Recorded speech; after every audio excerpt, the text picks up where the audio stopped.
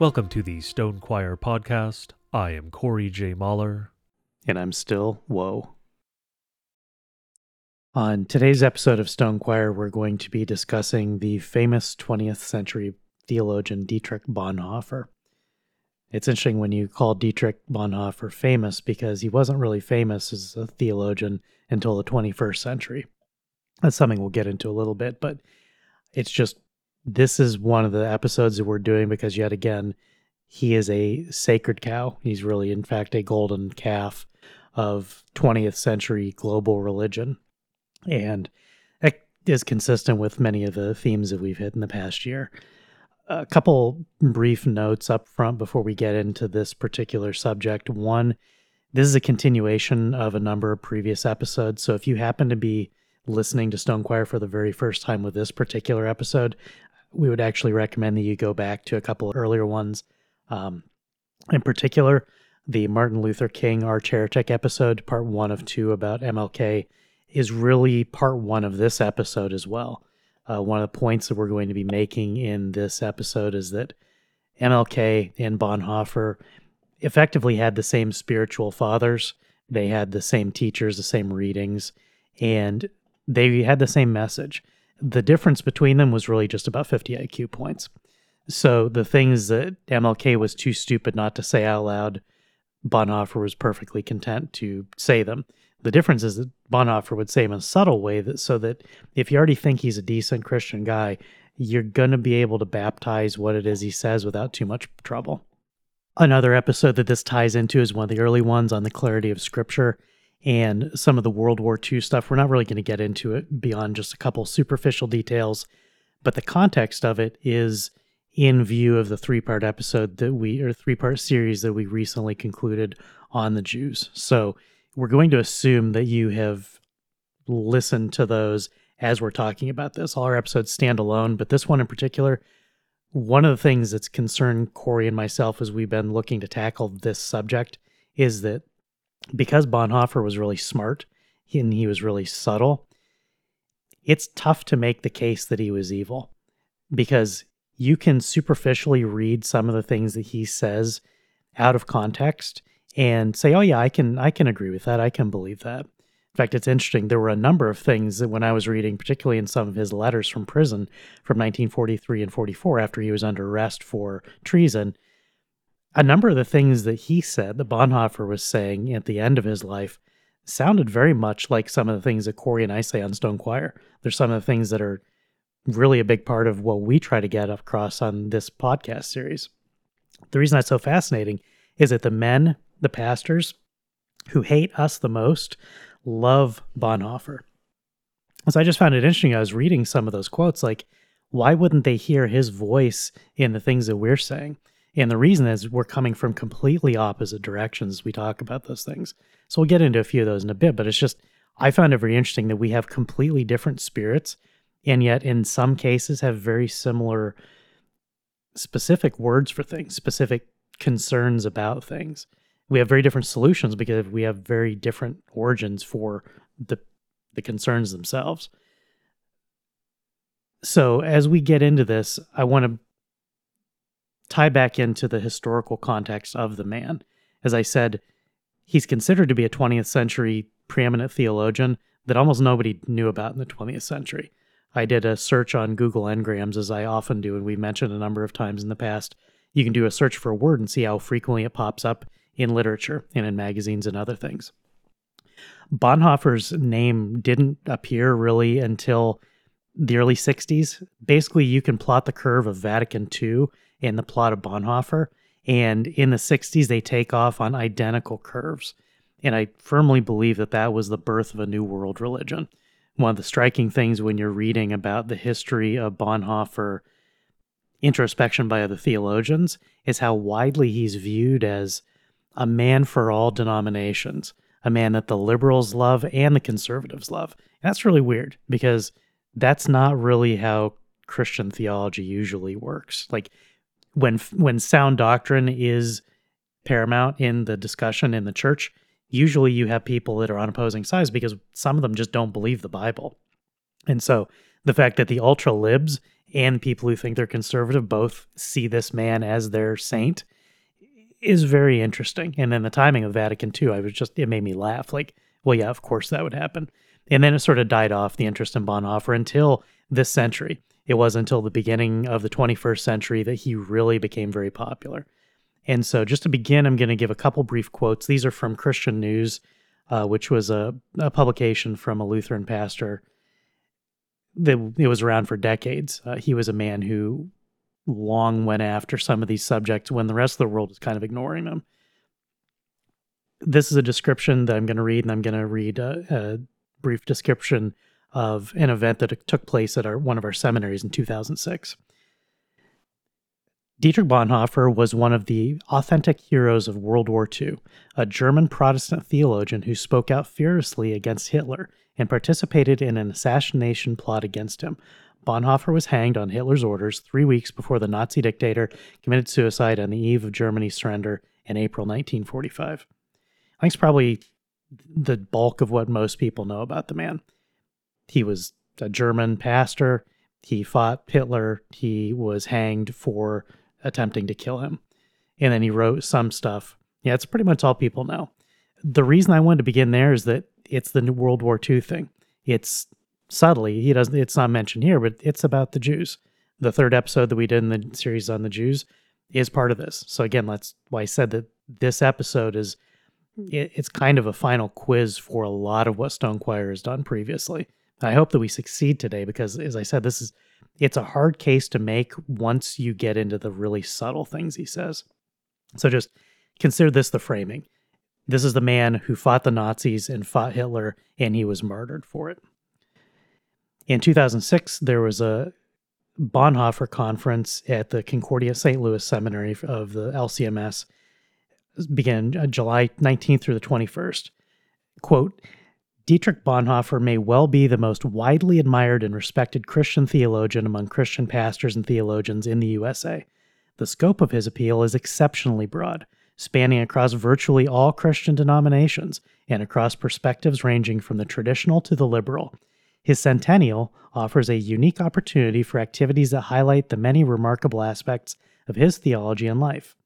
This conference features nationally and internationally recognized experts on Bonhoeffer. These include Lutherans and members of other church bodies. There will be emphasis on confessional Lutheran aspects of Bonhoeffer's thought and at the same time presentations from other Christian perspectives. It's a unique opportunity for Lutherans to highlight perhaps the most important Lutheran theologian since Martin Luther and to converse about the contributions Bonhoeffer can make to the life of the 21st century church. Now that's remarkable because I said, like, in the 20th century, he wasn't really discussed. He was a footnote. He was one guy, didn't do anything that significant. He was notable because he was one of the few people in the church who committed treason against the German government and was executed for it. So the reason we're talking about him today, the reason that you've ever heard the name, is because of that. Because he fought Hitler and because everybody loves him, whether they're libs or conservatives. In fact, the reason I mentioned Vatican II, the reason I searched for that, was that even Roman Catholics really loved Bonhoeffer in the 60s. That's crazy. If here's this Lutheran pastor, this Lutheran theologian from the liberal wing in German theology, and Roman Catholics like, yeah, that's our guy. Something's going on here. And then when you have the most conservative Lutherans saying the same thing, something really weird is happening. This is not what normally happens in the church. So we're going to begin looking at some of the things that he wrote in the past to see who was this man. If this is a great theologian, a great contributor to the Christian tradition, let's see what he had to say about the Christian faith. I guess before we move into some of the quotes properly and going over some of the things that he wrote, it really is almost amazing, really, that they would call him the most important Lutheran theologian since Martin Luther. That's really a true slight to Chemnitz. For those who don't know, Martin Chemnitz is often called the second Martin, and one of the sayings about him, I won't use the Latin because there's no reason, is essentially Luther, the first Martin, would not have survived if not for Chemnitz, the second Martin. That's how important he was as a theologian to the church. And yet, we're supposed to believe that Bonhoeffer is more important than Chemnitz, who basically saved the Reformation and is the one who responded to the Council of Trent at length. Even in living memory, I think men like Kurt Marquardt, certainly in terms of their theological output, far outstrips Bonhoeffer's contributions, whether his theology was good or bad. Like, it's just one of the points that I hope we can get across today is that we're being told that this man was so important, not because he was important, but because he is a martyr in the new religion. As I mentioned, the MLK Arch Heretic episode is part one of this as well, just as it was part one of MLK in theology and then MLK in politics. Same thing played out in Bonhoeffer's life a few decades prior. His theology was the same as MLK's. His politics were the same as MLK's in a number of ways that are very important. And so today, both of those men were killed at age 39. They're both considered today to be martyrs. They're absolutely martyrs in their religion.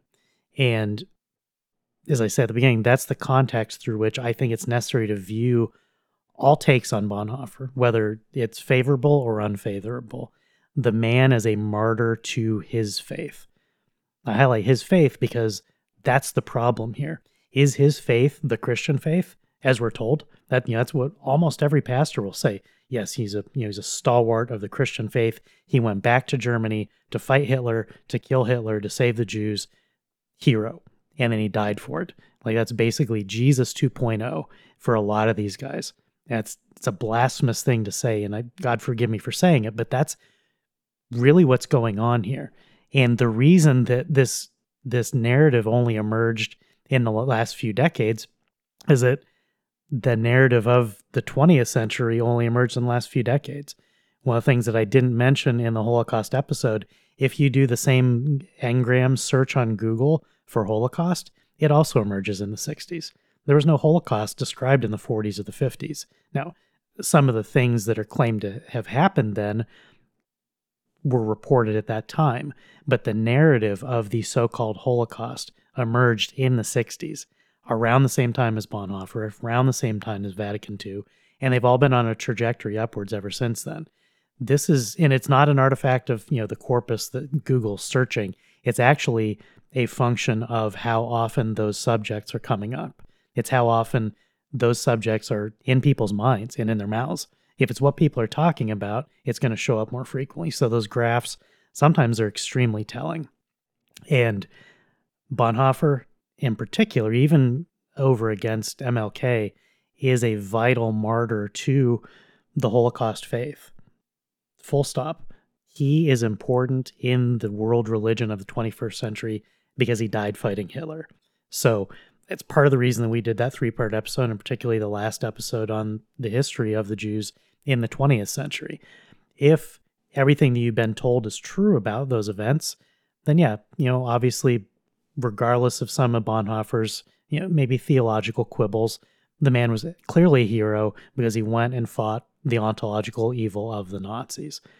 If, on the other hand, what we have been told about 20th century German politics is not in fact true, and that those stories that began to emerge in the story arc that appeared in the 1960s wasn't actually the case at the time, then you have to view the execution of men like Bonhoeffer and their acts that led up to the execution in a different light. One of the tough things about tackling these subjects is that, and one of the reasons that we talk about timelines, which is tough to do in a podcast because you can't see them, we'll put a couple of those screenshots in the show notes so you can visually look at them. We're talking in current year about events in the past, but it's crucial to consider them as they were occurring, to consider what they knew at the time, and then what's happened since then to bring them to our attention. Because Bonhoeffer died 80 years ago, and a whole bunch of stuff has happened since then, and he wasn't very important, and then he became important. We're here to tell you today that the reason he became important was that the New World religion requires new martyrs to uphold the tenets of the new faith, and that's what he accomplished. And as we go through the material in this episode, and this was already mentioned, but it is worth repeating this to emphasize it. It is important to recognize a simple but vitally important philosophical fact. There is a difference between the term used to reference a thing and the thing itself. So, for instance, the thing that we in English call a dog is not called a dog in French or Latin or German. There are different words in those languages. The term refers to the thing is distinct from the term. The same thing can occur in philosophy or theology, and that is what we have throughout Bonhoeffer's writings. He uses terms that sound Christian. If you're a Lutheran in particular, there are some things you're going to read it and go, I recognize all of these words. This sounds vaguely Christian. But you have to understand the way in which he is using the terms, and you have to have really a better overhead, a 30,000-foot view of what he is doing, how he believes these things, what he thinks they mean. And so he'll say resurrection, and you'll think, okay, that's a Christian term. Well, he denies the resurrection. He'll say crucifixion. You'll say, okay, that's a Christian term. Well, he calls it a myth. And that happens with all of these terms. So you may hear a term from him that makes you think, yes, that's a term a Christian would use. But it's not a Christian term when he's using it. Satan can use these terms too, and he does all the time. Don't forget that when Satan confronted and attempted to tempt Christ, he used Scripture. He used God's own words. It is possible to twist the things of God and make them no longer reference what they're meant to reference, no longer reference the actual Christian faith.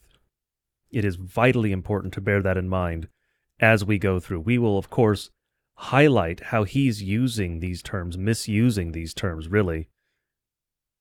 But keep that in mind. Just because you hear a word that you recognize as being related to the Christian faith does not mean that it is being used in this context in a Christian way.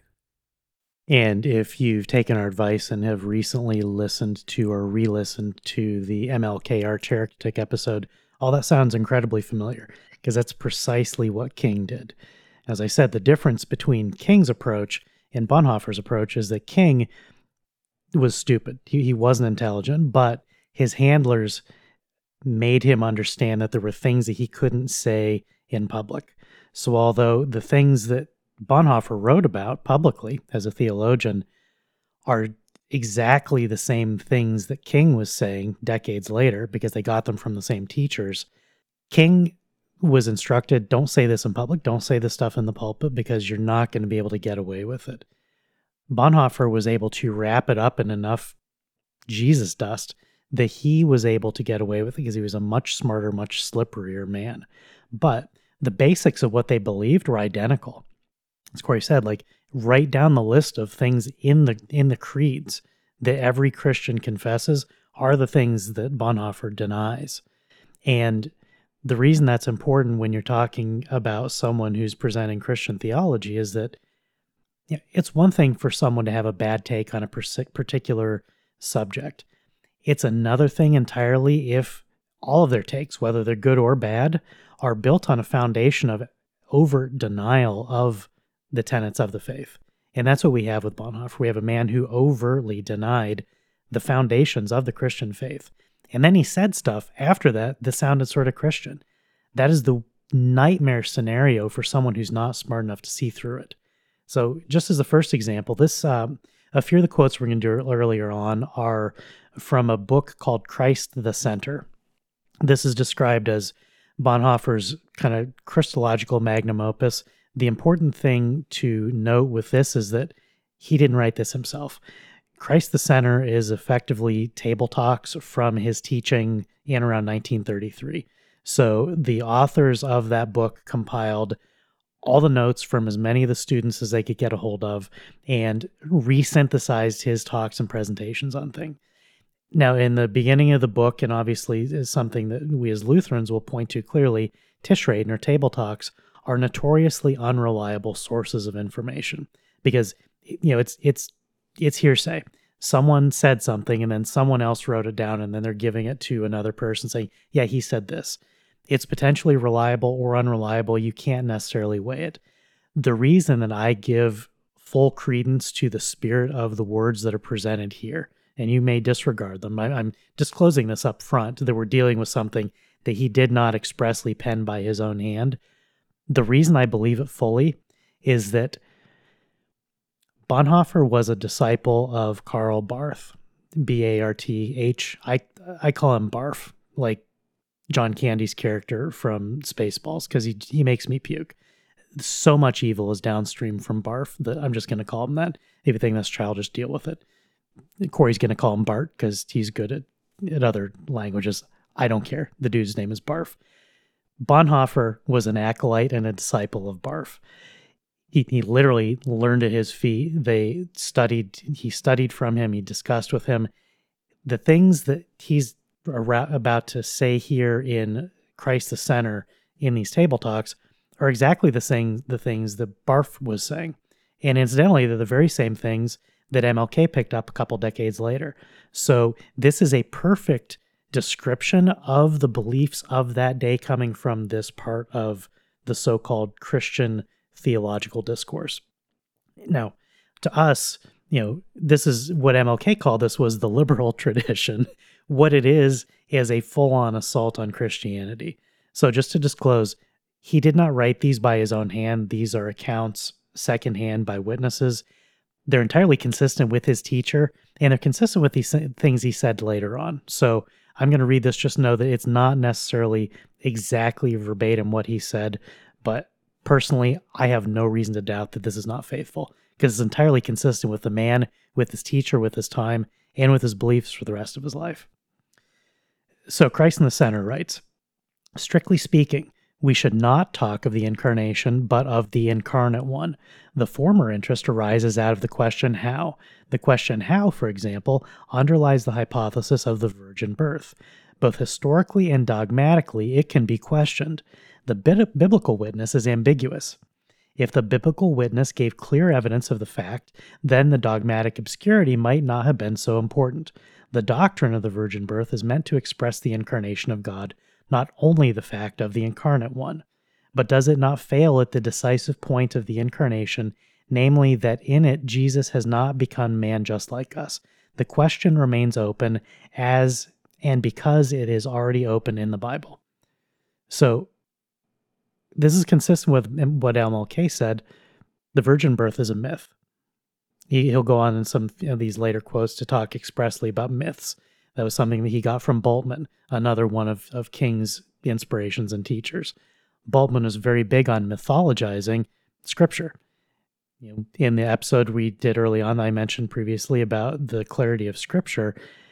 Is it true or is it factual? Is it real? Is it, people play these word games in order to tie you in knots so that you don't, well, is it the incarnate Jesus or is it the incarnation? Like, what does that even mean? What he does when he says these things is he's flatly denying the virgin birth. He's saying it's not in the Bible, which is a lie. It is a demonstrable lie that the virgin birth is not in the Bible, but this is what they were doing already. They were just tearing down Scripture. And then on top of it, they say, oh, but it doesn't even matter if it's real because we have the incarnate one. Well, if you deny the virgin birth and then you have something left over that you call the incarnate one, that's not the Messiah. That's what we're dealing with. Through all these quotes, they will take something, they will strip away the actual truthfulness of what's in Scripture, and then leave something that, as Corey said, still they're using some of the same names that we Christians use for things, but they use them for other purposes. And so that's why I said this is tricky and it's dangerously deceptive how these men speak, because if you're not paying incredibly close critical attention, you'll just gloss right over and say, that's fine. Yeah, Jesus the incarnate one, Jesus was the incarnation. Yeah, I believe that. That's in the creed somewhere. It's only when you're critically looking at this stuff, just assuming that it's false and then trying to prove yourself wrong, that you realize you can't prove yourself wrong. It's false. He's denying Scripture. He's denying the virgin birth. And that itself, all by itself, isn't denial of Christianity, full stop. So if this quote were true and it was the only thing, that'd be the end of the story. The man is not Christian. Part of the reason we're beginning here is that this is one of the more crystal clear examples of Barth's theology coming through in his mouth and then him continuing it on ultimately to treasonous attempted murder. That's the trajectory of a man who, incidentally, at the end of his life, as we'll get to it, he stopped reading the Bible. He was effectively apostate, and he more or less acknowledged it. But it began here with these denials of the creed. You never go immediately from getting one fact of the Christian faith wrong to apostasy. There's always a trajectory. So today we're going to make the case for him having gone through that trajectory, regardless of where he began.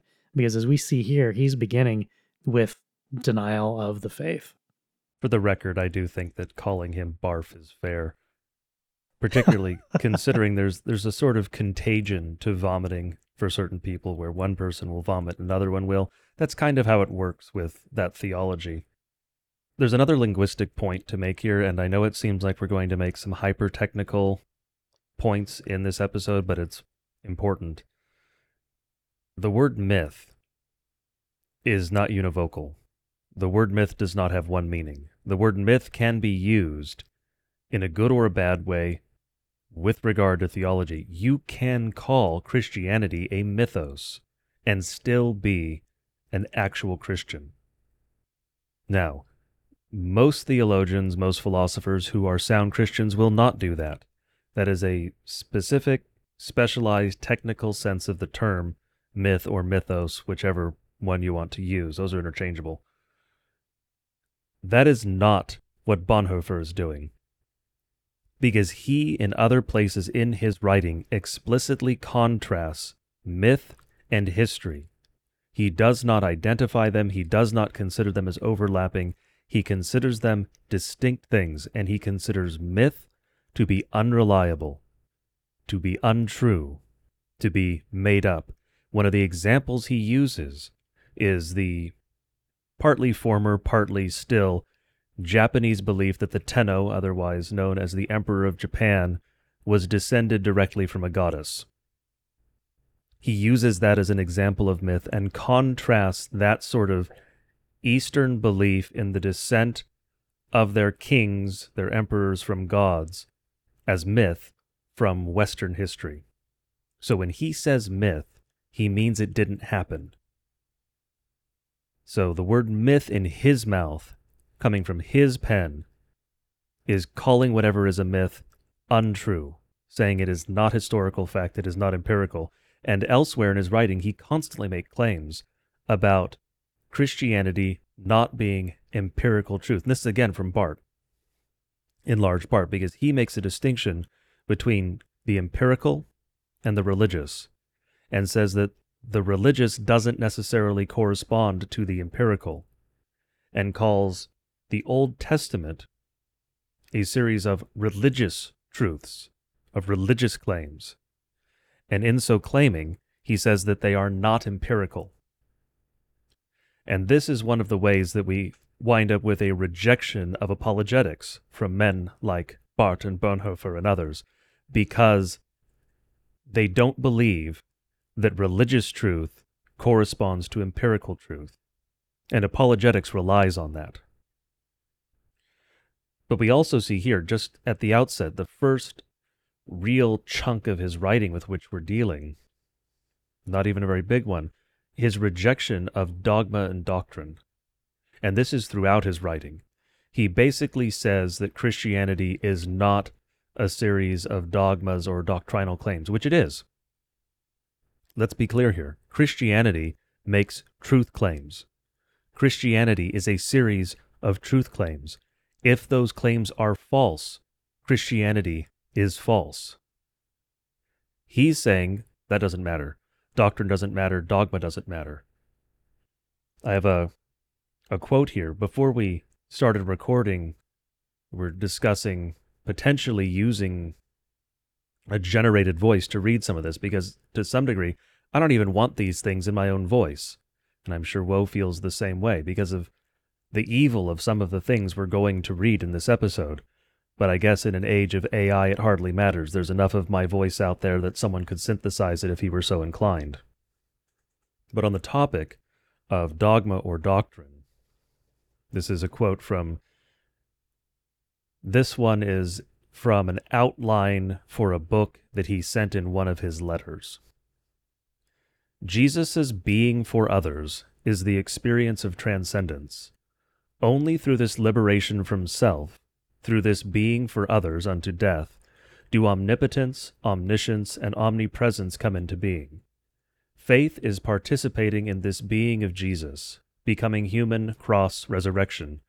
Our relationship to God is no religious relationship to some highest, most powerful, and best being imaginable.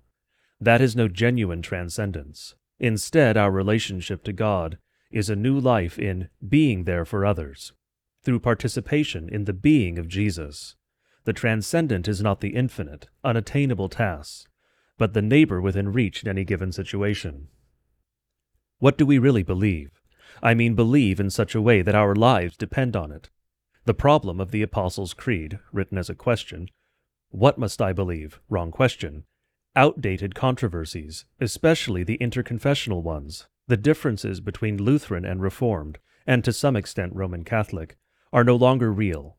Of course, they can be revived with passion at any time, but they are no longer convincing. There is no proof for this. One must simply be bold enough to start from this. The only thing we can prove is that the Christian biblical faith does not live or depend on such differences. Conclusions. The church is church only when it is there for others. As a first step, it must give away all its property to those in need.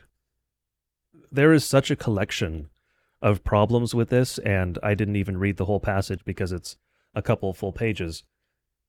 It's difficult even to go through or summarize them in a quick fashion, but note how he starts off. It's almost Buddhist. Liberation from self. That's not what Christianity is. God created you to be the person you are. Yes, you are currently in a fallen state, and as a Christian, you will be perfected in the resurrection, but that is becoming more yourself. It is not becoming less yourself. God did not make you wrong. You are what God wants you to be. Again, yes, fallen state, imperfect currently. Christianity is not a giving up of self. It is not, in the Buddhist Eastern sense, a denial of self.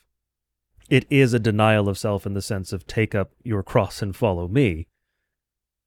But that's not what he's speaking about here. This is liberation from self. This is Eastern philosophy being imported into Christianity. And we see this constantly in men from this era who are of the liberal school, because there was an infatuation with Eastern philosophy, and he was very familiar with philosophy. We see that throughout his writing, mostly continental, but also Eastern.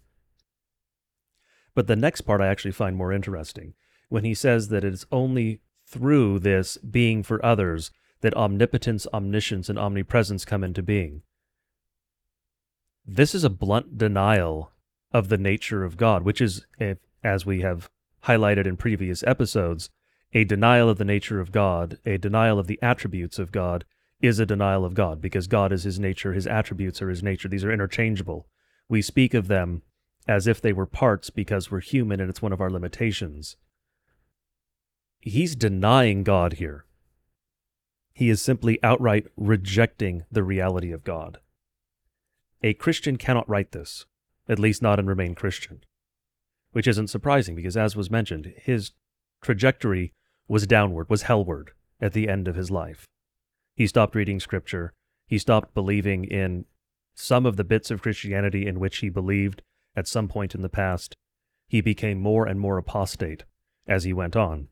And you see that where he calls the Apostles' Creed a problem. Literally, words it as a question mark, the problem of the Apostles' Creed. Christians don't view the creeds as a problem. Christians view the creeds as a summary statement of our faith. And as someone who claimed to be Lutheran, he was bound to believe that every word of the creeds is true. It's part of our confession. Not that the confession, of course, meant anything to this man. And then it's in that same paragraph where we see this denial, outright, blunt denial, of the importance of dogma and doctrine, of the importance of truth. Because that is what is actually at stake when you deny that doctrine is important. If you say that the differences between the Lutherans and the Reformed don't matter, or between the Reformed and the Romanists, or the East and Lutherans, whatever groups you happen to pick, if you say that those differences don't matter, you're saying truth doesn't matter. Because there are only three options. If Lutherans claim A, the Reformed claim B, then if A is right, B is wrong. If B is right, A is wrong. And of course, the third option is both are wrong, and there's a third option, C. But you cannot have these differences not matter, because these are about eternal things. This is about truth, and the truth matters because the truth is one of the attributes of God. It is part of his nature. But of course, elsewhere, in many places, Bonhoeffer denies that truth matters. The truth is even a transcendent thing. And he full well knew what he was saying because he was familiar with the philosophy that deals with the transcendentals. He repeatedly, in his writing, denies God. That is not something that a Christian can do. It is not something that a man who claims to be Christian can do and remain Christian. This was one of those passages that I found interesting because small pieces of it echo, as I said, things that you and I say on Stone Choir. And I think this is where the origins of those beliefs come from diametrically opposed places. When MLK and Bonhoeffer are saying, forget this doctrinal stuff, we just need to focus on neighbor and focus on, the liberation theology version of best life now. Basically, it's basically a manifestation of Tikkun Olam, which we talked about, I think, in the second episode of the 3-part on Jews. When Corey and I specifically talk about care for neighbor, love of neighbor, love of family, respect and love and preservation of nation, that is race, it is not self-referential. It's obedience to God. It is looking up and looking at Scripture. It's looking to see what God has revealed to us, what he's telling us to do as our creator, and then following through because we acknowledge that we are creatures. The distinction between the approach that we take, which is a Christian approach of living a Christian life in view of heaven, of God's promises, and of God's commands, versus the Barf and MLK and Bonhoeffer view, is that they basically say God is going to be whatever we feel he is. We know we have this feeling that God is this good stuff. Let's make the good stuff happen now. And so, as we're going to get to in some of the quotes here in a little bit, he eventually gets to the point that he's like, we don't need God anymore in theology in order to have Christianity. And we don't need to call it Christianity anymore because Christ is gone, but we still have all the stuff that God wanted for us. That's the exact opposite of what Corey and I believe. That's the exact opposite of what Christianity teaches. Like that's not Stone Choir theology versus Bonhoeffer theology. It's literally Christianity versus the satanic destruction of things that were good for the sake of creating a world where nothing good can ever again exist. So it struck me that, again, this is one of those things that it sounds a bit like us if you're not paying attention to the sources, but it's very clear that we're on exactly opposite sides of these questions. There's another quote here that's also from Christ in the Center from 1933, where he flat out denies that Jesus was perfect. He says, "Here it is necessary to understand what the likeness of flesh can mean. What is meant in the real image of human flesh? His flesh is our flesh. It is of the very nature of our flesh that we are tempted to sin and self-will. Christ has taken upon himself all that flesh is heir to, but to what extent does he differ from us? First, not at all. He is man as we are. He is tempted in all points like we are, yet much more dangerously than we are. Also in his flesh was the law which is contrary to God's will. He was not the perfect good. At all times he stood in conflict. He did things which, at least from outside, looked like sin. He became angry, He was harsh to his mother. He escaped from his enemies. He broke the law of his people. He stirred up revolt against the rulers and religious men of his country. He must have appeared a sinner in the eyes of men. Beyond recognition, he stepped into man's sinful way of existence. Simply stating the sinlessness of Jesus fails if it is based upon the observable acts of Jesus. His acts take place in the likeness of flesh. They are not sinless, but ambiguous. One can and should see both good and failure in them. When a person wishes to be incognito, one wrongs him by saying, I have both seen you and seen through you, Kierkegaard. We should not therefore deduce the sinlessness of Jesus out of his deeds. The assertion of the sinlessness of Jesus in his deeds is not an evident moral judgment, but an assertion of faith that it is he who performs these ambiguous actions. He it is who is eternally without sin. Faith confesses that the one who is tempted is the victor, the one who struggles is perfected, the one unrighteous, one is righteous, the one who is rejected is the Holy One. Even the sinlessness of Jesus is incognito. Blessed is he who is not offended in me, from Matthew 11:6. So this is a tremendously dangerous quote because he's accusing Jesus of personal sin, which is something that we find in modern scholars today, saying that Jesus actually sinned, but then just sort of brushing it away and saying, well, because he was God, wasn't really sin and we can't understand. He gives a list of Jesus' sins in his life and says, well, yeah, sure, he had to do that because he became sin for us, which is a quote from Scripture. The problem is that, again, this goes back to one of the rank heresies that we find even among Lutheran theologians today, which is that when Jesus was tempted to sin, that was an internal temptation, that he really wanted to sin, but because he didn't actually do it, he didn't sin. That's blasphemy. When Jesus was tempted, it was external. We've talked about this before. When I want to do something bad that is a part of my nature, the temptation is internal because my evil self, the unregenerate self, desires to do that which is contrary to my regenerate nature. I see something, I want to do it, I'm tempted to do it. My regenerate nature gives me the power to resist that temptation and not to follow through with the sin. But the point to be made is that the desire to sin is itself sin. That is internal temptation. There are also external temptations. There are some things where, a fleeting thought pops into my head and I'm like, where did that come from? Tempting me to do something. And it's the exact opposite of anything that's in my interest. We all have these fleeting thoughts where something just pops in your head and you're like, why would I think that? That's horrible. That is external temptation. That is the devil messing with us. It doesn't happen constantly. It shouldn't. If it is happening to you constantly, you need to pray for help and for protection from the Lord and for forgiveness from a life that is putting you in a position where there are constant external temptations. But the internal temptation is according to our sinful nature. The external temptation, as Jesus faced with Satan in the wilderness, where he's saying, eat, jump, worship. Those were external temptations. Jesus was tempted because Satan tempted him.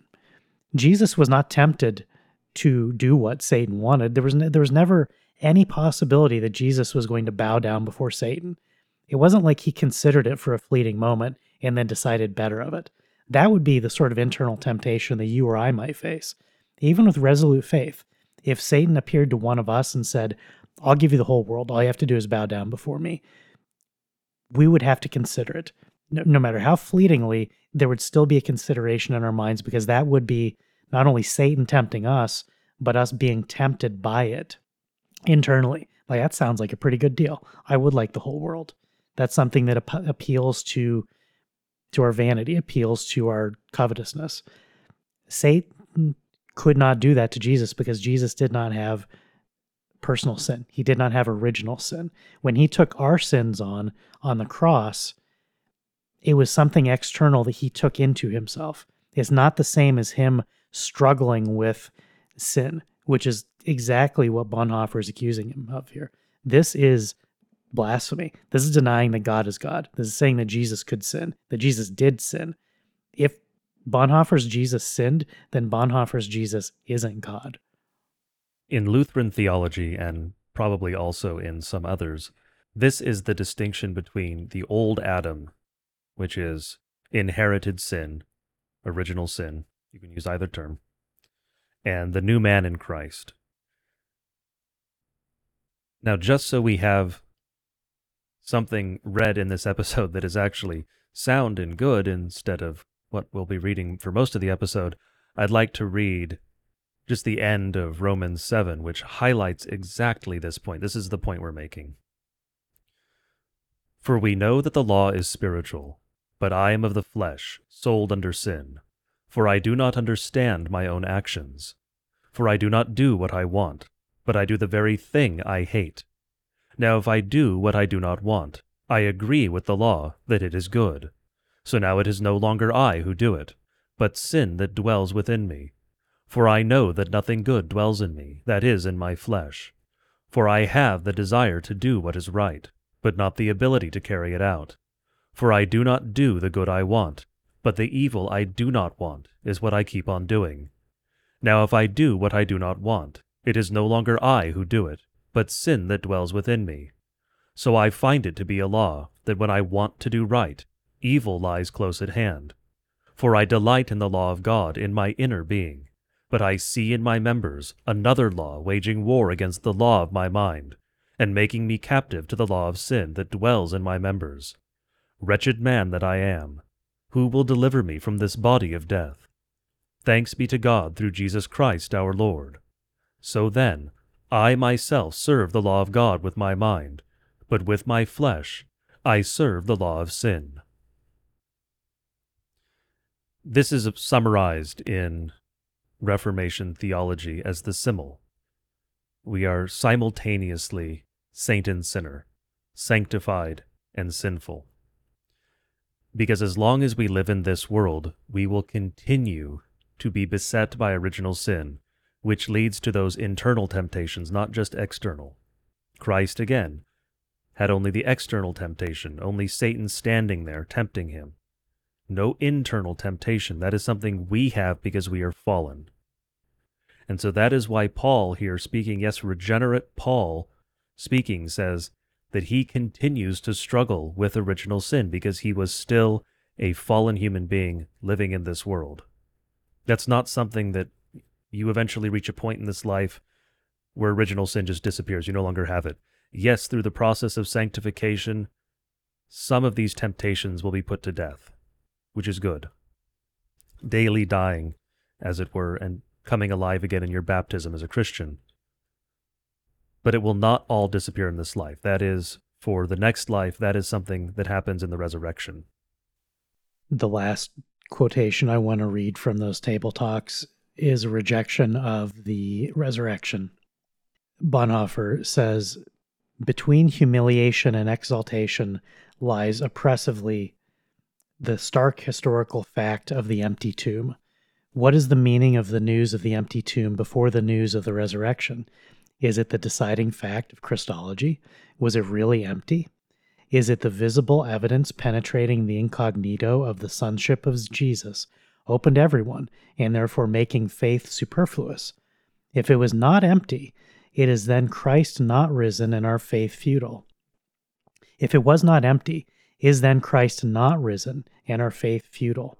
It looks as though our faith in the resurrection were bound up with the news of the empty tomb. Is our faith then ultimately only faith in the empty tomb? This is and remains a final stumbling block, which the believer in Christ must learn to live with in one way or another. Empty or not empty, it remains a stumbling block. We cannot be sure of its historicity. The Bible itself shows this stumbling block when it makes clear how hard it was to prove that the disciples had not stolen the body. Even here, we cannot escape the realm of ambiguity. We cannot find a way around it. Even in the testimony of Scripture, Jesus enters in a form which is a stumbling block.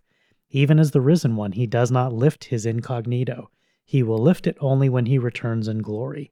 Then the incarnate one will no longer be the humiliated one. Then the decision over faith or unbelief is already taken. Then the humanity of God is really, and now only, the glorifying of God.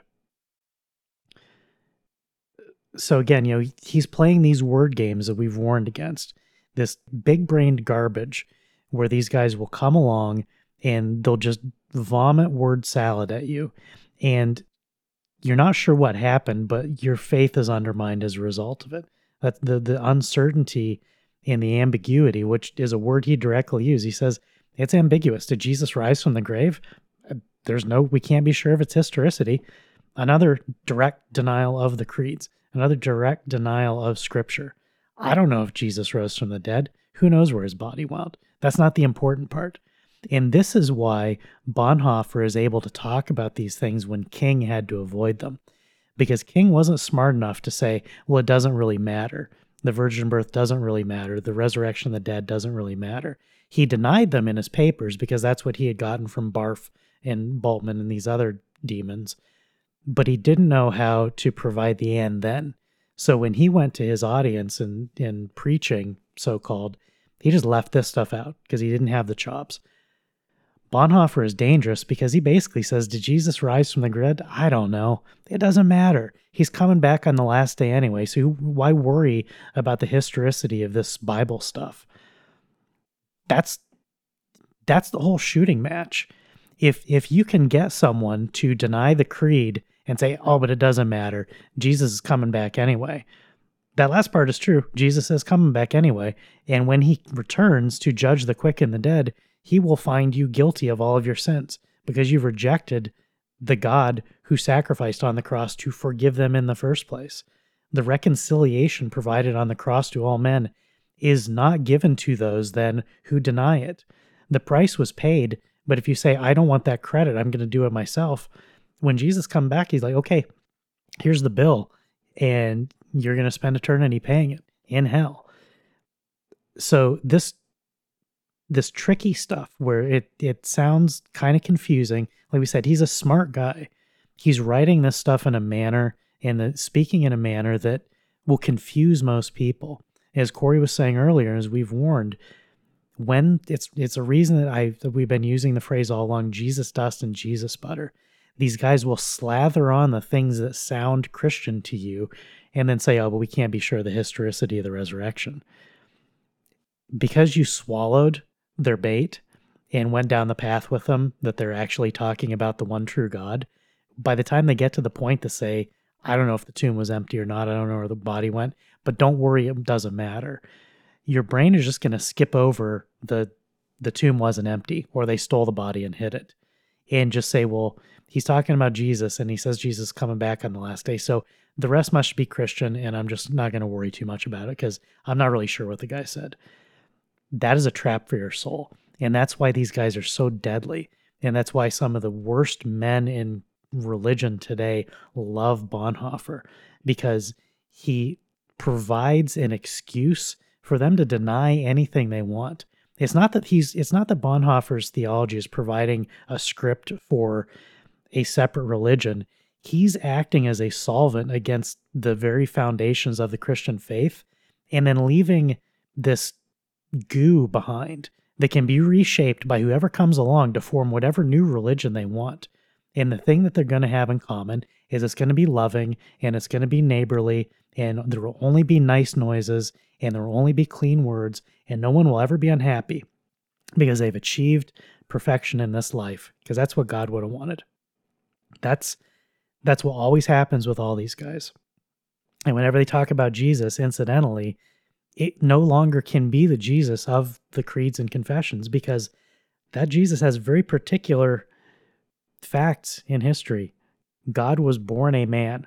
God died a man. God was resurrected a man. God ascended into heaven a man. All of those are true. And if you doubt or deny any of them, you no longer have the true God. And anything else you do from that point on is meaningless noise. So these quotes are tricky and they're subtle. It's worth going back and listening to them or not. I mean, Corey and I have spent a couple weeks now reading through this crap, and it's vile. And it's partly vile because you have to have your guard up to such an extensive degree to see the trick that's being played. And it's not that we're being unfair. It's that when we look at the rest of the things that men like this guy say in the context of these confessions, denying the virgin birth, denying that Jesus was sinless and therefore God, denying that he was bodily resurrected. When you strip away all those things, you're left with a false religion, but it still looks and sounds in some places like the one that we claim to hold. And that's where the destruction of our faith is coming into play. I have to say, Jesus butter really sounds like something I should be able to go into a restaurant here in the South and order. And I'm a You little probably disappointed. can. I'm a little disappointed that I have never seen it on a menu. But at the same time, I feel I could be a little sacrilegious, so maybe we shouldn't do that. But Bonhoeffer, in that quote that you read, really admits perhaps a little more than he intends, or perhaps he was intentionally letting the mask slip for the attentive reader. Because when you hear what he said there, you should think of several verses in Scripture, one of which is a verse from 1 Corinthians. For Jews demand signs, and Greeks seek wisdom, but we preach Christ crucified, a stumbling block to Jews, and folly to Greeks. But to those who are called, both Jews and Greeks, Christ the power of God, and the wisdom of God. If he is saying that Christ, as he appears in Scripture, is a stumbling block for him, which is what he's saying. He's saying that Christ is a stumbling block for the kind of, quote, Christian, unquote, that he is. Well, he's saying he's not a Christian. Because Scripture speaks of Christ being a stumbling block for the unbeliever. Christ is not a stumbling block for the believer. Christ is your Lord and Savior. He's not a stumbling block. He doesn't cause you to trip and fall. That is how he is described for those who refuse to believe, and that's why he is a stumbling block to the Jews. So he's admitting here, again, as he does frequently, he is not a Christian. He is something else entirely. We'll close this particular section of this episode with a short quote from him, which almost doesn't need explanation because it's so egregious, but here it is in its entirety. The New Testament contains no ethical precept which we may or even can adopt literally. This appears many times in his writings, in various forms, where he outright denies that there are actual principles or ethical rules in Scripture. And in other places, he says that God is arbitrary, because he says that the ethical principles that we see in Scripture aren't universal, aren't eternal. They are simply tools in God's hands, his words, that he will use and then abandon when he is done with them. Which again is a denial of the nature of God. It's saying that God is changing, that God is mutable. It's saying that God isn't truth. You cannot be a Christian and say these sorts of things. And Scripture is, for the record, full of ethical precepts that you can in fact adopt literally. Scripture is very clear about what they are, and that they are eternal. We've gone over this before, the different kinds of law in Scripture. There's the moral law, which is binding for all men at all places, all times. There is the civil law, which was binding on Old Testament Israel and is at least persuasive for us today, because it is God saying, this is permissible to do in reaction to this other thing.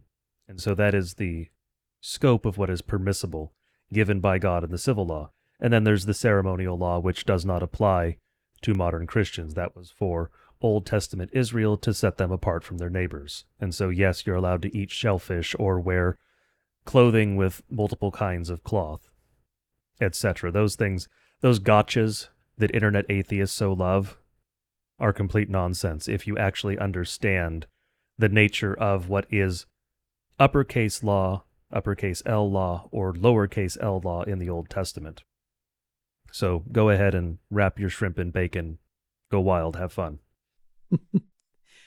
Just don't wear polyester underwear because that kills your T levels.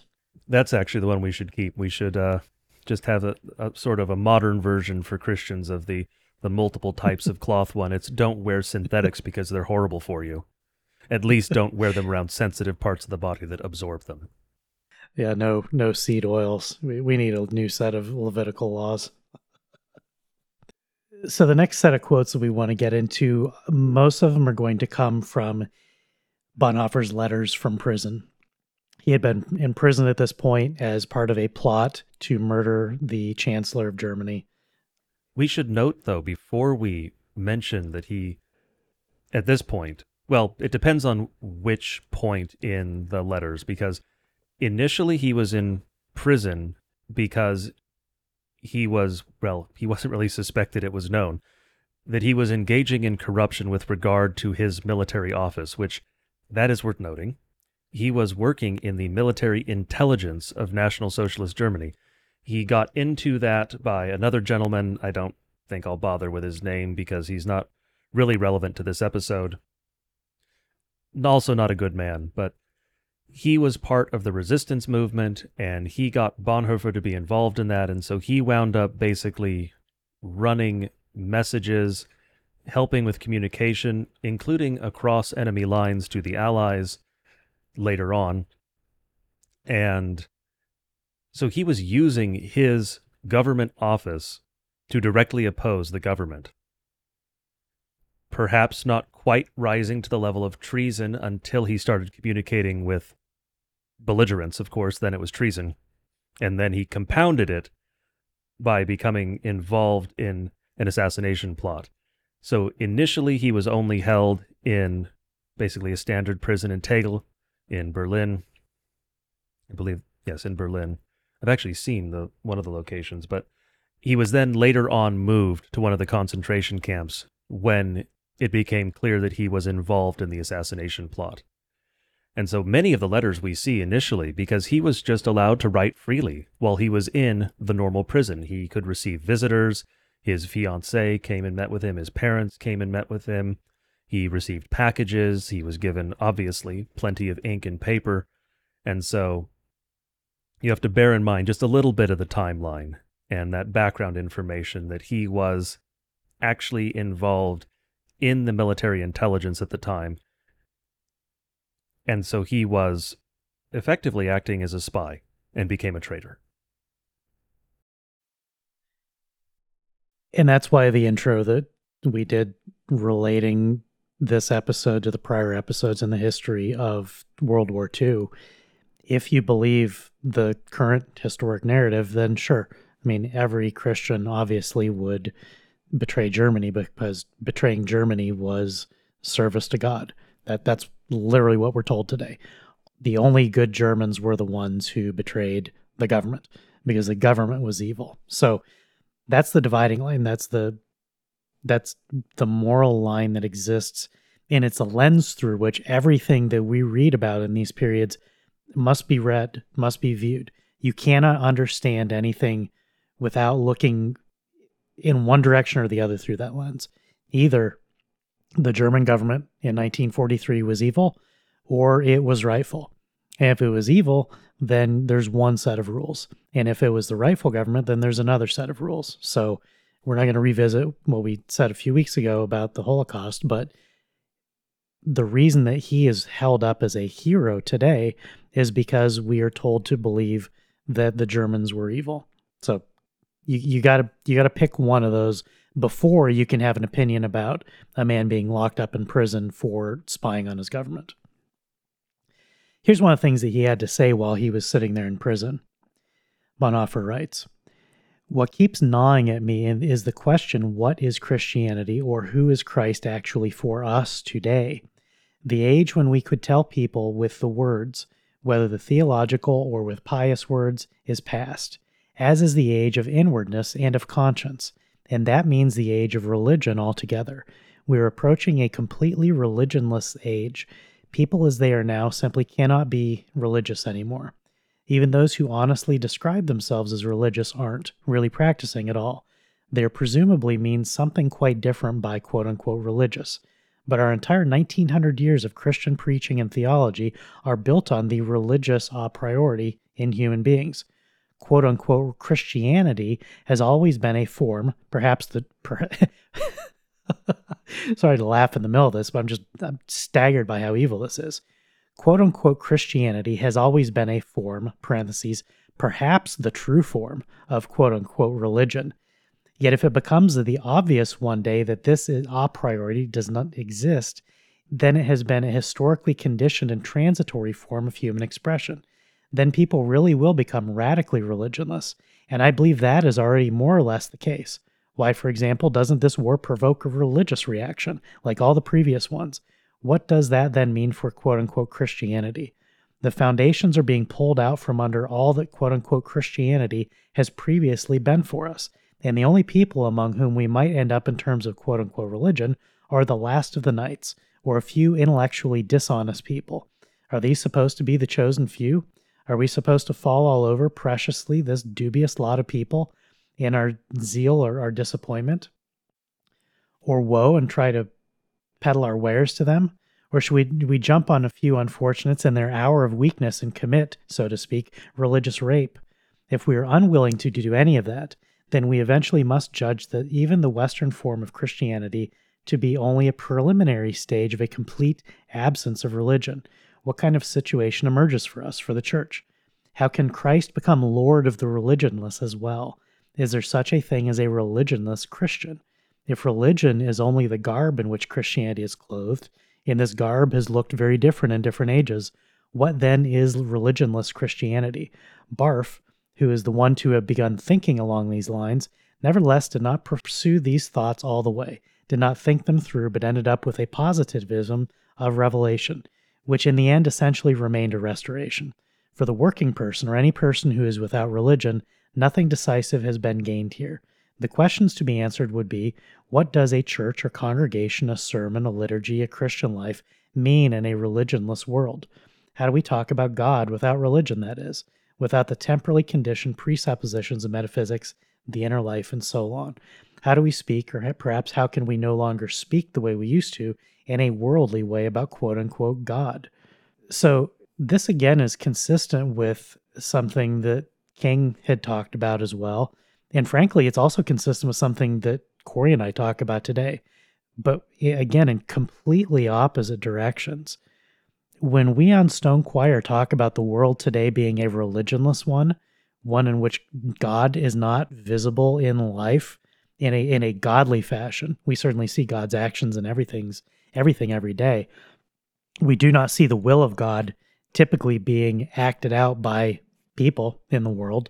That's one of our chief complaints on this podcast. The difference in our response to Barth's response and to Bonhoeffer's response is that they say, okay, well, I guess God's dead, so what do we do now? If there's no religion, if there's no thought of any religion at all, and again, when he's putting religion in quotes and Christianity in quotes, that goes back to something we've talked about in another previous episode where we have this notion that religion itself is a manifestation of human will, that all religions are man-made. Remember, that was in some of King's papers. That was one of King's very clear predicates, that all religions are man-made and that the various forms of quote-unquote religion are downstream from some inherent wellspring of the human nature. And so sometimes you have a religion that's better, sometimes you have a religion that's worse, but they're all fundamentally humanist at their heart. That's antithetical to Christianity. Christianity comes from God. Christianity is found in Scripture. It's delivered to us through the church by faithful teachers in Scripture. When he tears all those things away and say, well, we have this godless world now, so how do we talk about doing good things without talking about God? That gets back to what we were saying earlier. He doesn't want to talk about Christ anymore. He wants to still do the good things, to still have whatever wisdom, whatever love, without actually having it rooted in obedience to God, in immediate obedience, which is what we talk about all the time. When I talk about obeying God, there's an immediacy to my knowledge that what I am trying to do is from Scripture. It's what God's telling me, and I'm doing it because God told me to do it, or I'm failing to do it in spite of what God told me to do. That's the law. And the gospel is that I'm forgiven even for having failed, because God has revealed that in spite of our failings, he loves us and gave us a physical Christ in history 2,000 years ago who died and was raised from the dead and walked out of the tomb so that our sins would be forgiven and we would know that it was true. These men want a religion where none of that is necessary. They want to just strip out the religion and strip out the metaphysics and strip out all the spiritual stuff and say, you know what? let's just have the humanist thing, because after 1900 years of the church, we're now to the point where we've sort of perfected it. We can strip away those mythologies and that embarrassing, antiquated stuff, and just have the raw humanist form of this thing. That's what plays out in all these things, and it's the undercurrent of all of his comments. And so, near the end of his life, just 2 years before he's going to be executed, he's basically he's saying that same thing Nietzsche says, saying God is dead. What now? And there's a there's a positive way you could read some of this. As I said, like, these are some of our concerns in bits and pieces too. But his ultimate concern is, without God, we still need to cope going with some sort of religious project. So what's the new religious project going to look like? That's the exact opposite of Christianity. The next quote we have is also from his letters while he was in prison, written to Eberhard Bethge. He wrote many of the particularly wicked things he wrote to this younger gentleman. A few more words about religionlessness. You probably remember Bultmann's essay on demythologizing the New Testament. My opinion of it today would be that he went not too far, as most people thought, but rather not far enough. It's not only mythological concepts like miracles, ascension, and so on, which in principle can't be separated from concepts of God, faith, etc., that are problematic, but religious concepts as such. You can't separate God from the miracles as Bultmann thinks. Instead, you must be able to interpret and proclaim them both non-religiously. Bultmann's approach is still basically liberal, that is, it cuts the gospel short. Whereas I'm trying to think theologically. What then does it mean to interpret religiously? It means, in my opinion, to speak metaphysically, on the one hand, and on the other hand, individualistically. Neither way is appropriate, either for the biblical message or for people today.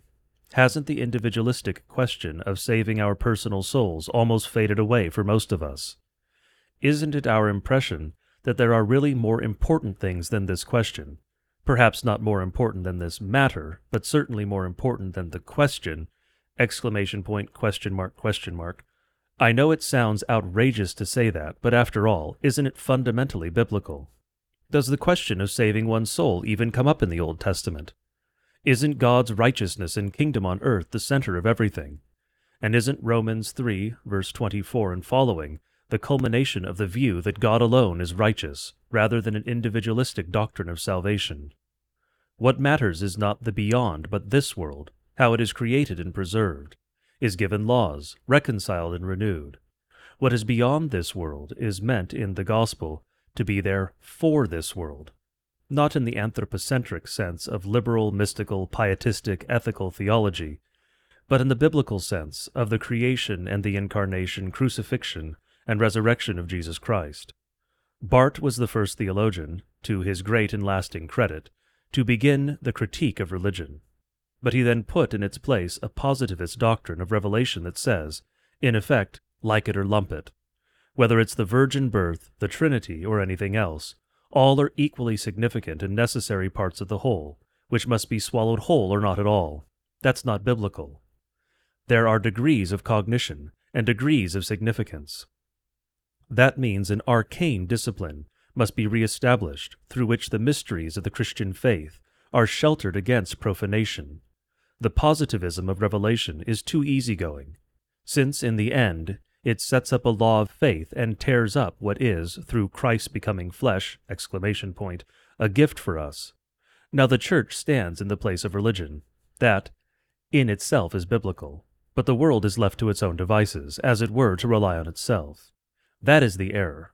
At the moment I am thinking about how the concepts of repentance, faith, justification, rebirth, and sanctification should be reinterpreted in a worldly way, in the Old Testament sense, and in the sense of John 1:14. I'll write you more about it. This is really just a doubling down on things that we have seen in some of the previous quotes from Bonhoeffer. He rejects the Christian religion piece by piece in this quote. He is constructing an alternate religion. He is not dealing with Christianity. He is not dealing with theology in the proper sense of dealing with God, because theology properly references the one true God. Because he doesn't believe it. He thinks that these things are pure myth. They are mythology. It doesn't matter if they're true or false. He doesn't care at all. He's not dealing with the empirical. Christianity makes empirical claims. Christianity says that God became incarnate. Christianity says that God died on the cross. Christianity says that God rose again on the third day. Those are empirical claims. If those are false, Christianity is false. He is saying here that those don't matter. These things don't matter. That's not what Christianity is. That's not what his Christianity is. His Christianity is something totally alien to Scripture, something totally alien to the Christian faith. And he attributes it to the very men we've mentioned previously. These men are all of one mind because they all have one animating intelligence, as we have pointed out many times before. This stuff comes from the pit of hell. And as mentioned at the beginning, the problem here is that I rattled off many words that undoubtedly sounded Christian to you. Because they are words that are used in Christianity. They are words that relate to the Christian faith. But they are not Christian when they are coming from this man's pen. Because they are not Christian in this man's mind. Because he's not a Christian. And so just because someone tells you crucified, crucifixion, resurrection, salvation, justification, just because someone uses these words does not mean that he is a Christian. Because again, Satan can quote Scripture. Satan quoting Scripture doesn't mean that he believes it. Now, of course, he believes it in, quite frankly, a more real sense than Bonhoeffer does. Well, perhaps he believes it now. But Satan knows it's true. Satan doesn't trust it. It's the difference between notitia, assensus, and fiducia, as we've gone over at least once before in a previous episode. These are the levels of knowledge, because again, Christian doctrine, Christianity is a matter of truth claims. I want to reread just a small bit of this because I think it's really the heart of how evil this letter is. Bonhoeffer writes, "Hasn't the individualistic question of saving our personal souls almost faded away for most of us? Isn't our impression that there are really more important things than this question? Perhaps not more important than this matter, but certainly more important than this question. I know it sounds a bit outrageous to say that, but after all, isn't it fundamentally biblical? Does the question of saving one's soul even come up in the Old Testament?"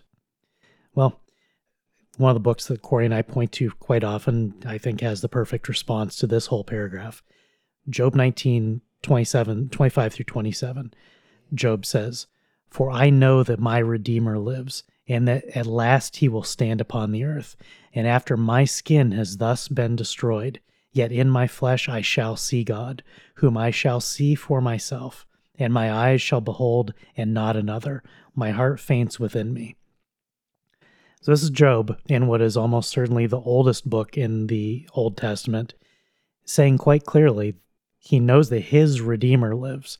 He knows that his flesh, which will die, will be resurrected, and that is his joy. Bonhoeffer knew this. Christians know this. One of the most beautiful hymns that we have, "I Know That My Redeemer Lives." It is the confession of the Christian faith. And it's a direct repudiation of a man who says, is that even in the Old Testament? That was the sincere question of all of this. And so at the end, when he gets again to denying the Trinity and the virgin birth and all these other things, I think the question of particular knowledge of specific doctrinal facts, as Corey just highlighted, is important. When I was on Myth of the 20th Century, I was discussing forgiveness with Adam. The thief on the cross came up. And I pointed out, Adam was asking about forgiveness. Can someone on death row really receive forgiveness? I said, well, good news. The Bible actually has a passage. about Jesus in that precise situation to highlight that there are certain principles at play that come into salvation, as Corey said, and as frankly to be clear, as Bonhoeffer also says, it is not intellectual assent that saves us. However, the thief on the cross, although he could not have explained the Trinity, had Jesus explained the Trinity to him in whatever manner he saw fit, the thief on the cross would have said, "Yes, that is my God, you are my God." The thief on the cross would not have heard the Apostles' Creed and say, "This is crap. I don't believe any of this. This isn't my God." That is the difference between us as Christians and Bonhoeffer. When Bonhoeffer sees the virgin birth and the resurrection of the dead and hope and salvation, he's like, that's not my God. That's not my religion. That is his true confession. So in all these passages, the truth of what he believes will creep through, and these questions that are merely decides. Does it really say in the Old Testament that individual salvation matters? Is that even in there? Yes, it's throughout all of it. And so this is why this stuff is subversive. That was a long passage, and he says some things that you can potentially agree with. A Christian can come along and baptize some of his words, reincorporating them in a way that is actually Christian, just as you could do a Bible study where you did nothing but quote Satan from Scripture and teach a good Bible study. You would have to disagree with what Satan was trying to achieve, but Satan was quoting God in Scripture. As Corey said, like when Satan comes at us, when he comes at Christians, at believers, he's going to use God's word to do it. Now, sometimes he'll come with other temptations completely outside. There's something that'll get anyone because we're weak in the flesh and we each have our own personal vulnerabilities. There's a tailor-made path to damnation for every one of us, and Satan puts all his cards down every day to try to get us there. God gives us faith. He gives us forgiveness of sins. He promises us salvation, and all we have to do is not reject it. And the gift of not rejecting it is itself a gift. God gives us everything that we need for our salvation. It is never us doing it, and that is our ultimate comfort. It's the reason for the Lutheran focus on sacramental theology. It's the stuff that we can point to God doing in our lives and say, God did this. I trust his promises. And even the trust in those promises is God giving me something. The doubt that's sown by men like Bonhoeffer undermining the tenets of the faith and then saying, oh, but really there's some sort of Jesus and there's some sort of incarnation and there's some sort of last day and it's going to be great. If you're not scrupulously dissecting where this stuff is coming from, if you're not looking at the genealogy of the ideas, you're going to potentially give it a pass. And that's why Barth is so deadly. Barth and Bultmann and Tillich, and there's this string of men throughout the 20th century that were destroying the Christian faith piece by piece. And guys love them because it lets midwits sound intelligent as they're talking to you and giving you things that are a corruption of the faith. And you're like, oh, well, that's interesting. I've never heard that before. We want to make sure that when we're talking about this stuff on So Inquire, if you've never heard it before, we can just point you to Scripture. Like, here it is. Bonhoeffer's, I don't know, is there anything in there about the individual having his soul saved? Job says yes. Many places say yes. We don't need to doubt these things because if we trust in Scripture, we have the answers. Again, I pointed at the beginning to the perspicuity of Scripture, the clarity of Scripture episode we did. Specifically, we front-loaded that. It's one of the first, I think, like 5 or 8 episodes we did, in large part because the attacks that come on the faith from all these other directions, whether it's making up new sins or it's casting doubt on old creeds, they're all predicated on you ceasing to believe what God has told us all. God hasn't told me anything different than he's telling you. It's in Scripture. And if someone comes along and preaches you a word different than that which is given from Scripture, God promises that all the curses will be poured out on that man. And they're being poured out on Bonhoeffer today. And they're going to be poured out on his acolytes. Because the men who hate some of the most important things in the world today are men who love Bonhoeffer. They love MLK. These guys are saints in the new world religion.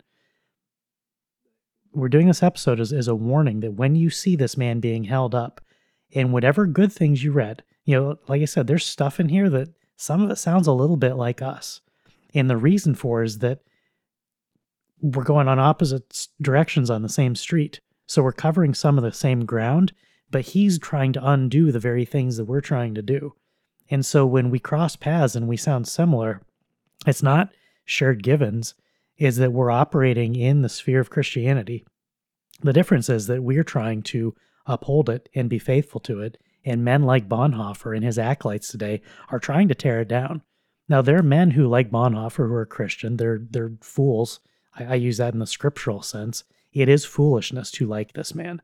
If you're lapping up the things that this guy is teaching, you're endangering your soul and the souls of others. Because as we've laid out just briefly here today, in 33, when he was saying stuff about denying the virgin birth and the resurrection of the dead, he had not yet despaired. He just had some sort of conversion experience that he never described to anyone in 31. And so in this period, he was really into reading the Bible. And then by the end in 43, 44, 45, he says in some of these other letters, he doesn't read the Bible anymore. Whatever faith he had, if he ever did, by the time he started denying the tenets of the faith, the foundations, the creeds, later on he had nothing left but despair. And so as he's talking about this religionless world and he's lamenting what else do we do, he doesn't realize that it's his very teachings that created the world that he is now despairing in. And his despair was in part of his own creation. We don't want that for anyone. There's a real thread that runs throughout all of his writings that really comes to a head in some of the later letters while he was in prison. And that is, there is an immense hypocrisy underlying so much of what Bonhoeffer wrote. Now, for some, hypocrisy is not going to matter, and for others, it should matter a great deal. In politics, hypocrisy is one thing. In religion, in Christianity particularly, hypocrisy is something else entirely. You, as a Christian, must not be a hypocrite with regard to your faith. Now, that doesn't mean that you can't be a Christian and a hypocrite in the fullest sense of cannot. Because, of course, you are going to say, you should not do X when speaking to someone else, and then later on you may very well do that very thing. Does that make you a hypocrite to some degree? Of course. Does it make you wrong for saying you should not do X? No. So long as you are repeating a truth about the Christian faith. If any man says you should not lust after a woman who is not your wife, odds are pretty good that at some point in his life he is going to have done that and will probably do it again. That is just one of the realities of the fallen flesh. But we see in the writings of Bonhoeffer something different with regard to hypocrisy. Because he writes about this deep sense of caring for others that you are supposed to have as a Christian. And then in so many of his interactions, he does not show it. And then he becomes a traitor to his own people. He abandons in the process his fiancée, notably. He was set to be married shortly after he was arrested. I think he was either 3 months after he got engaged or 3 months until the wedding. I don't remember which one it was. But this is his fiancée who had just lost her military commander father and her brother on the Eastern Front. He mentions that in one of his letters. He's just an immense and unsettling hypocrite in so many ways, but there's also another thread that runs throughout his writings where he is very clearly seeking to justify himself. And there are places where he speaks explicitly of self-justification. We didn't get to those, and we won't deal with those in this episode because we don't want to run for 4 hours dealing with this man and his bad theology. But there is one more quote that I want to read that's related to this issue. There is clearly no historically significant action that does not trespass ever again against the limits set by those laws. He's speaking here of the moral law.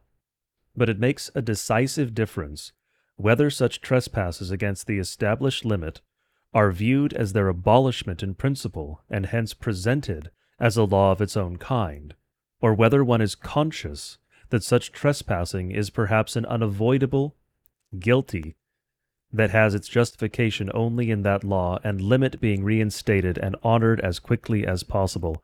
Obviously, there's one word there that was translated a little awkwardly, but the point nevertheless comes through. And for those of us with the advantage of hindsight, we can look at this and see he's trying to justify what he did, what he was doing, his involvement in a plot to assassinate the rightfully elected leader of his people. Now, that is not something that a Christian can do, certainly, but it is very certainly, and much more so, something in which clergy should not be involved. There are limits to what clergy can and cannot do. And there are some other quotes of his that are just rank clericalism. We didn't get to those either, but at one point he says that scriptures belong to the clergy and not to the congregation, which is directly opposed to everything written in Reformation theology, particularly by Lutherans who focus on the priesthood of all believers and very strongly encourage the reading of Scripture. This is one of the major points of contention between Protestants and the pre-Reformation sects, which is to say both Rome and the East. But in this quote and elsewhere, he's justifying his wicked transgression of the law by saying, well, it's fine, as long as it's transitory. That's not Christian, that's sub-Christian in thought. You do not get to justify yourself, particularly when it comes to violating the fifth commandment, because that is what he did. He was engaged in attempted murder, and people did die as a result. So actually murder, he's guilty of murder. Of course, you're guilty of murder if you attempt murder, but that's an issue for philosophy and theology for another time. The real takeaway from this episode, what we want you to get out of this, is not just that this particular man was a wicked man and he has been held up as a martyr in a new religion. That's true. That's an important takeaway. But more than that, we want you to understand that you need to be careful when engaging with materials, particularly materials from men like this, or an unknown quantity, because it may be that the materials will use terms that sound Christian to you, that sound good, that sound like something that a Christian can affirm.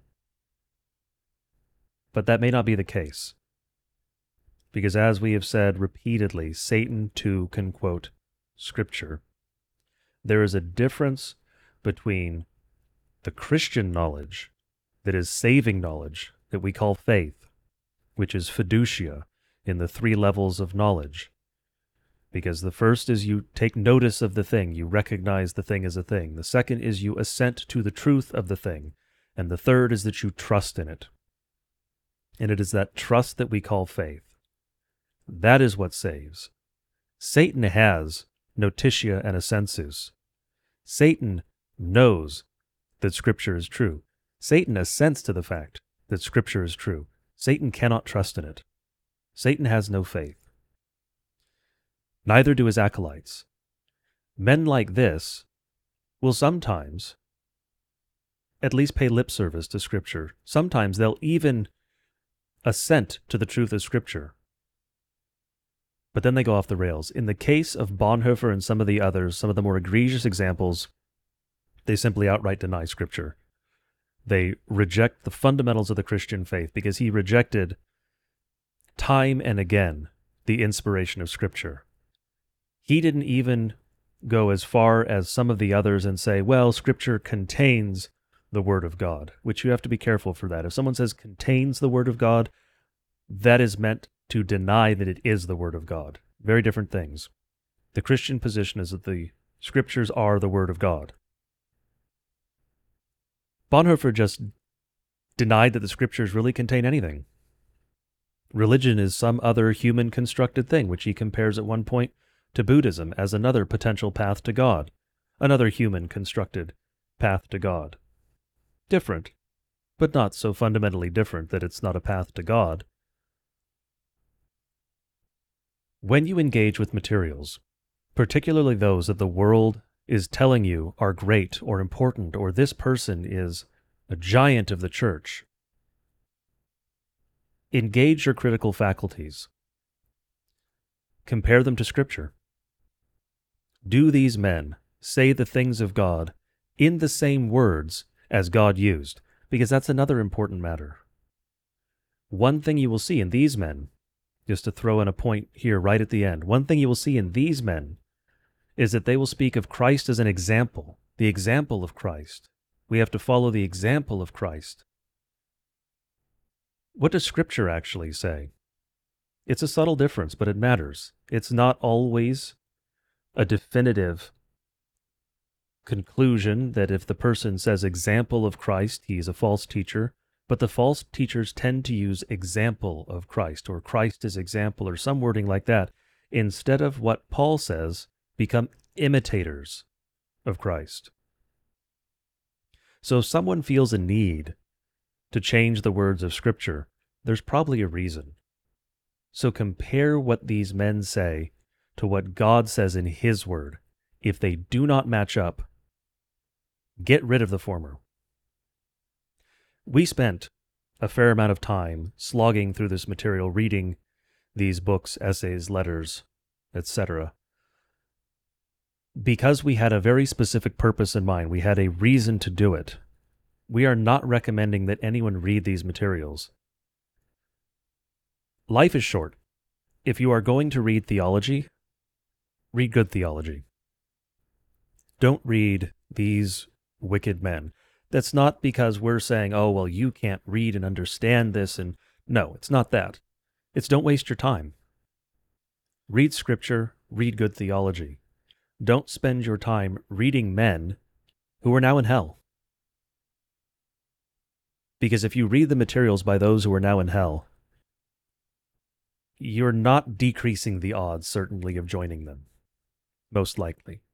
Now, again, if you're doing it for a critical reason, perhaps that's fine. But these materials are dangerous. Wicked writings, evil materials are themselves, in themselves, dangerous. Look at what happened in Scripture. When those who had previously practiced the dark arts, had practiced magic, converted to Christianity, they burned their evil materials, worth enormous sums of money today, and certainly, of course, then. Because that is the Christian response. Sometimes the Christian response is a book burning. And I know that doesn't sound very winsome, as it were, to modern ears, because we're supposed to believe in some sort of absolute freedom of speech in the press, but that is not the Christian position. Some things are evil in and of themselves, and it is best for the Christian to avoid them. So the best advice we can give you is, for men like Bonhoeffer or Barth or any of a number of others, just avoid their writings. There is no reason to read this material. It's good to have the sort of cursory information provided in this episode, because now you have a response when someone comes up to you, and unfortunately it may very well be your pastor, but when someone comes up to you and says, this man was a great Christian, a great theologian, he stood up for the church, he opposed those evil Nazis, whatever it is he says, it'll most likely be something along those lines. Now you have some sort of response. You can ask some questions. You can say, is it good for a Christian to deny the virgin birth? Well, your pastor or whomever will say no. Well, Bonhoeffer did it. Is it good to deny the plenary verbal inspiration of Scripture? Well, no. Bonhoeffer did. A dozen other things. The Christian response, when other Christians, brothers in error, bring up evil men like this and say they were greats, is to rebuke them. Because if you believe that this man was a great of the church, you are endangering your own soul, and you are endangering every soul entrusted to your care. And unfortunately today, many of those who believe this wicked man was a great man of the church are in charge of many souls because they are pastors, they are shepherds of flocks. And that's why we did this episode. because Bonhoeffer was an evil man and he is burning in hell.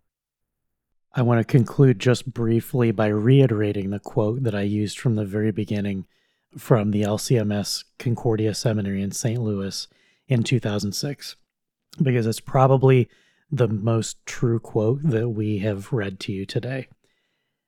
Dietrich Bonhoeffer may well be the most widely admired and respected Christian theologian among Christian pastors and theologians in the USA.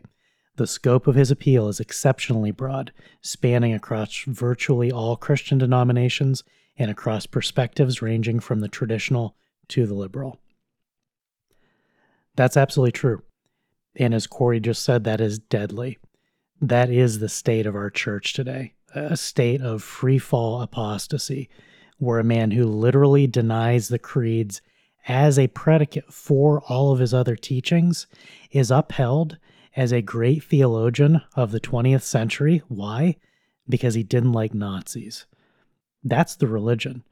The religion of this age, the New World religion, is one where Nazis bad. I'm sorry to have to keep bringing that crap up because it's boring and it's tedious, but it is the religion. Men are damned for being Nazis, not for being sinners. That is the sin. And so when Concordia St. Louis says he is most widely admired and respected Christian theologian among so-called Christian pastors, yeah, that's probably true. And that's exactly the problem that we're hoping we can make some small contribution to solving, because Christianity will not survive an environment where men like King and Bonhoeffer are seen as Christian martyrs. These men were destroyers of souls, and they are paying the eternal price for it. We don't want anyone to join them. And the surest path to joining them is to agree with them, to uphold them, to believe what they say, and then to evangelize those beliefs to others. That is the world religion. It's the popular religion. You will fit in if you love Bonhoeffer. And the more you talk about him, the more friends you're going to have. Scripture has a lot to say about the popularity of Scripture. True doctrine is usually not popular, at least not for very long. Unpopularity doesn't mean it's right, but popularity certainly doesn't mean it's wrong. This man, like King, like Barf, these men were destroyers of the Christian faith. And today we have so many men in pulpits and in positions of authority and power that literally can't tell the difference. This is a crisis for the entire church. This is a crisis for every Christian. Because even if you don't have the aptitude to delve into these matters, most of you probably don't, and that's not meant as an insult. God dispenses his gifts unequally. There are men who are capable of seeing through these lies. Those men should have your support and your protection because they're outnumbered. And the men who are seeking to leave the world where there's no gospel left, where there's no promise of Job 19, where he knows that his Redeemer lives, and he knows that he will see him with his own eyes on the last day. We know that too. That is the Christian promise. It is not the promise of the faith of these men. Those who deny the resurrection, who deny the true Christ, will meet him in the worst possible way. We want for every listener and for all of your families and all of your communities to meet Christ on the last day, covered in the white robes, washed white in the blood of the Lamb. The forgiveness of sins is the purpose of Scripture. It's why it's given to us. Everything that we ever do wrong in our lives, everything that Bonhoeffer ever did wrong in his life, everything your pastor's ever done wrong in his life, getting some of this stuff wrong, Jesus paid the price for that. When we deny that that price was paid, when we deny that these things are sins, that these things are lies, we take it back on ourselves. And on the last day, God will say, okay, if you say that's your sin, I believe you. That is not what we wish for anyone, because the eternal punishment is infinite, just as the eternal reward is infinite for all the wonderful things that God has prepared for us. It's literally either or, and it's not our doing. But when we tolerate evil teaching, when we tolerate evil teachers, we ensure that there's no room left in the world for Christian teaching. The last thing that we want is to see Christian teaching die out. I long for a day when stone choir is no longer necessary, doing these episodes is unpleasant. We put this off for a while because it stinks so much to read this crap. It's painful. But the fact that it's harming people is one of the reasons we did. We had a lot of requests for this episode. If in some small way anything that we do or you do can help to turn the tide against these evil teachings, we would like to see the entire church get back to the point that our pulpits and our seminaries and wherever men are faithfully raised up to spread the word of God, they all see these things that are contrary to Scripture and say, yeah, I'm of a different spirit.